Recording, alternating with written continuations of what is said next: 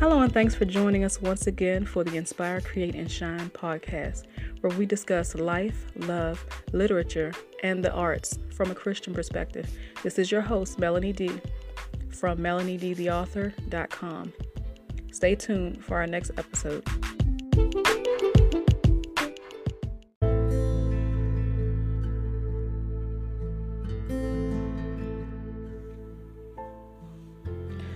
Resurrection Sunday, as Christians know it, is approaching this week. And I'm always thinking about what Resurrection Sunday really means. I know the world calls it Easter, and the world celebrates it by doing, Easter egg hunts and giving out Easter baskets, and they talk about the Easter bunny and all those types of things. To each his own if they want to celebrate the Easter bunny and have all the activities that are associated with the bunny, the Easter bunny, the candy and the goodies and all the things they like to give the children. I actually had that when I was a kid too. So I'm not judging people who want to do all that. But as far as I'm concerned, as far as my family and most of the Christian world is concerned, Easter or Resurrection Sunday is a commemoration and celebration of the resurrection of our Lord and Savior, Jesus Christ. And of course, since I'm such a movie lover, book lover, all those types of things, I always, as has been the tradition in my family for many years, I always watch movies that are related to that subject matter around that time. When I was little, my siblings, cousins, and family, when we were all younger, we used to watch every year this movie called Jesus of Nazareth. And that movie is, it's really long, but it's very thorough, and it shows a lot of the life of Jesus. Starts from his birth on up to his crucifixion, and I believe they might show a little of the resurrection. I think they do. I can't remember. Anyway, it shows the life of Jesus, a lot of the miracles he performed. When he called his disciples, a lot of the things that are important and significant moments in scripture that show Jesus' life. And of course, if you wanted to read up on that topic, you can read the 4 Gospels in the New Testament. That's Matthew, Mark, Luke, and John. That's something else I do around this time, as I read the 4 Gospels, or at least I read one of them. John, the book of John, is one of the best to read, the story of Jesus. Also, the book of Luke. The book of Luke really talks in depth about his birth and the crucifixion, the resurrection, and all that. But Jesus of Nazareth is one of the movies we've watched for years and years and years before any other movie came out that depicted the story in an even more powerful way. Now, I love how Jesus of Nazareth shows his entire life from a baby on up, but one of the most powerful and gut-wrenching and accurate films. Accurate in the sense that they use the same language of the times, Aramaic, and the graphic nature of the film is pretty spot on, is the Passion of the Christ, or the Passion of Christ, directed by Mel Gibson. I think that came out in somewhere around 2004, somewhere around there, I believe. But anyway, that movie is gut-wrenching. I remember when I first saw it, I think my family, we gathered together, a group of us, my family and some friends, and we went out together for the first time to the theater to go see this film. And we took up a lot of the movie theater that day. I remember it was a big group of us. And when I tell you, I never thought that a movie would impact me so strongly. You heard people crying in the theater. You heard people praising God in the theater. That thing rocked me to my core when I first saw it. I know the story of Jesus. I've read it many times. I've empathized and I felt in my spirit what he endured, but it's something about the way Mel Gibson depicts it for the first time. That movie really stirred me like I've never been stirred. Everything he really went through and the way they taunted him and tortured him and how he kept persevering and how he was determined to finish the work for our sake because he loved humanity so much. He was willing to go through that much torture and that much shame, humiliation, pain, and sacrificed his own life for the sake of all of us. Most of the world has seen that movie because it became such a blockbuster hit. Well, I don't like to say it like that, like it's just a film, because it's way more than that. But it became so renowned around the world that I know a lot of people have seen it now. But if you haven't, do yourself a favor and see it, and then read it in the Bible. I think read the book of Luke and the book of John in the New Testament of the Bible, as I said, so you can follow along to see what was really occurring and everything. The scriptures lay it out in words, but seeing it in film, and that's why I think film is so powerful. Film can bring words alive in a way that nothing else can. Like music is powerful, writing is powerful, literature is powerful, but it's something about movies that I particularly love, because I think it's the closest parallel, the closest thing we have to seeing something in real life. I think that's probably what it is. Like, you can read something, but it's like, that's just paper. The Bible is not just paper, but you get what I'm saying? Music, it can reach deep down into your soul and impact you on a grand scale too. But combine the powerful nature of sound that's found in music with words that are found in literature, with the visuals that are found in film, and you have a lightning rod in your hands. Something with potentially exponential impact on the hearts and minds of countless millions and billions of people around the world. Each of these mediums has its place because there are places music can reach that film cannot, and places written words can reach that music cannot. But there is no doubt how impactful film is.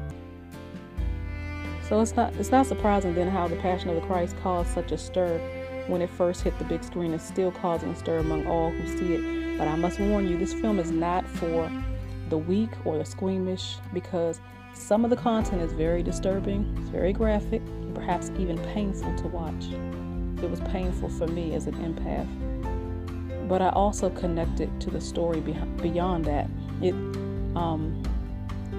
reaffirmed and strengthened my faith and gave me a renewed love and appreciation for Christ and his sacrifice for mankind. I want to read a passage from my book, Love Check, on this subject. It's just a small portion in the chapter called Jesus the Blueprint, and the section is called Sacrificial Love. But by the way, if you don't already have a copy of my book, I encourage you to get one at Amazon.com, where it's available in print and digital formats. And again, it's called Love Check, How Do You Measure Up? It's also available on my author site at www.melaniedtheauthor.com. This book is a great tool anybody can use to share the love of God with others or even themselves. It's really powerful. It shows what real love looks like, not the counterfeit version people are throwing out today, or that we sometimes mistake for real love. No, real love looks different, acts different, is distinct, true, and unmistakable. And so this book really lays it out in plain terms. One of the more weighty characteristics of love is that it's sacrificial. And Jesus walked that out to the fullest extent when he gave his life for the sake of love.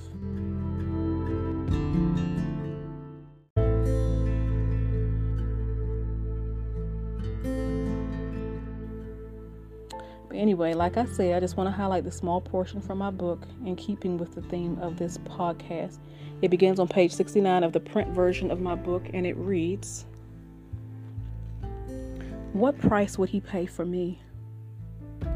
Jesus' life was marked by sacrifice, but no doubt his greatest sacrifice was his willingness and obedience to follow his intended mission for the sake of humanity, all the way to the cross.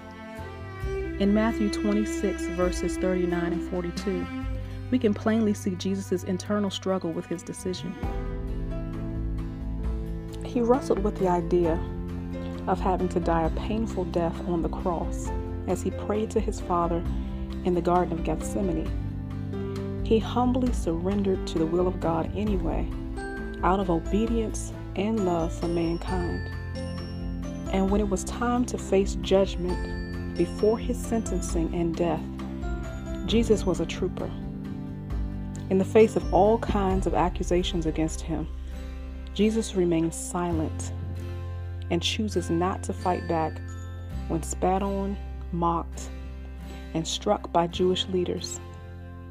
Jesus was handed over and given a death sentence by the very ones who only a few days prior welcomed, celebrated, and worshiped him, many to whom he had also ministered and healed.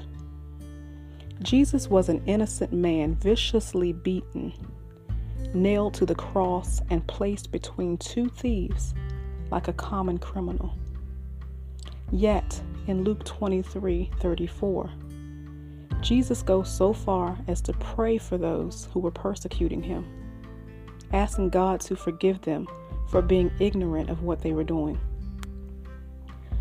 What kind of love would lead a man to intercede for the very ones persecuting and abusing him at the very point of death?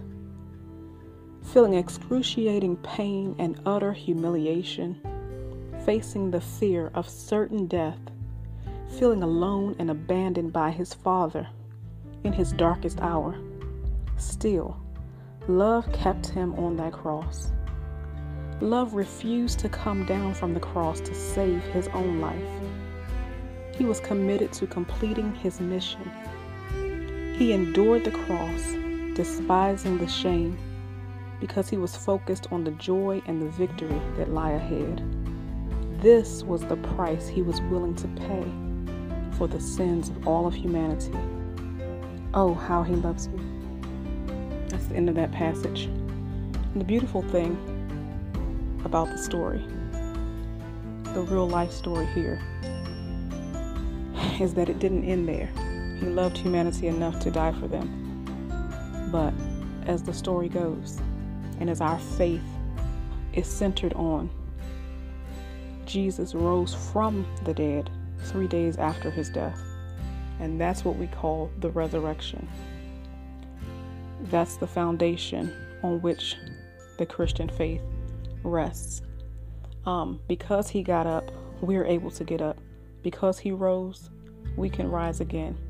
Because he's living again, we can have eternal life. We have the right to eternal life. It's a free gift that his death bought us.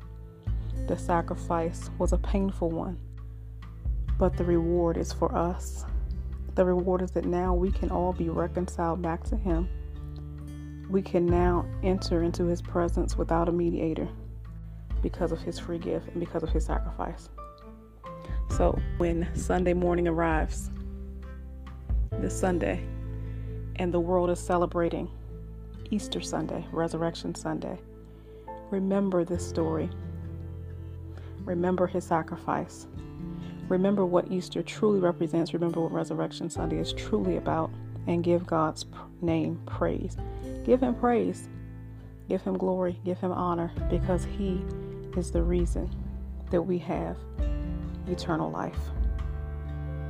I hope this message was a blessing to you. And I hope to talk to you again soon. Bye-bye.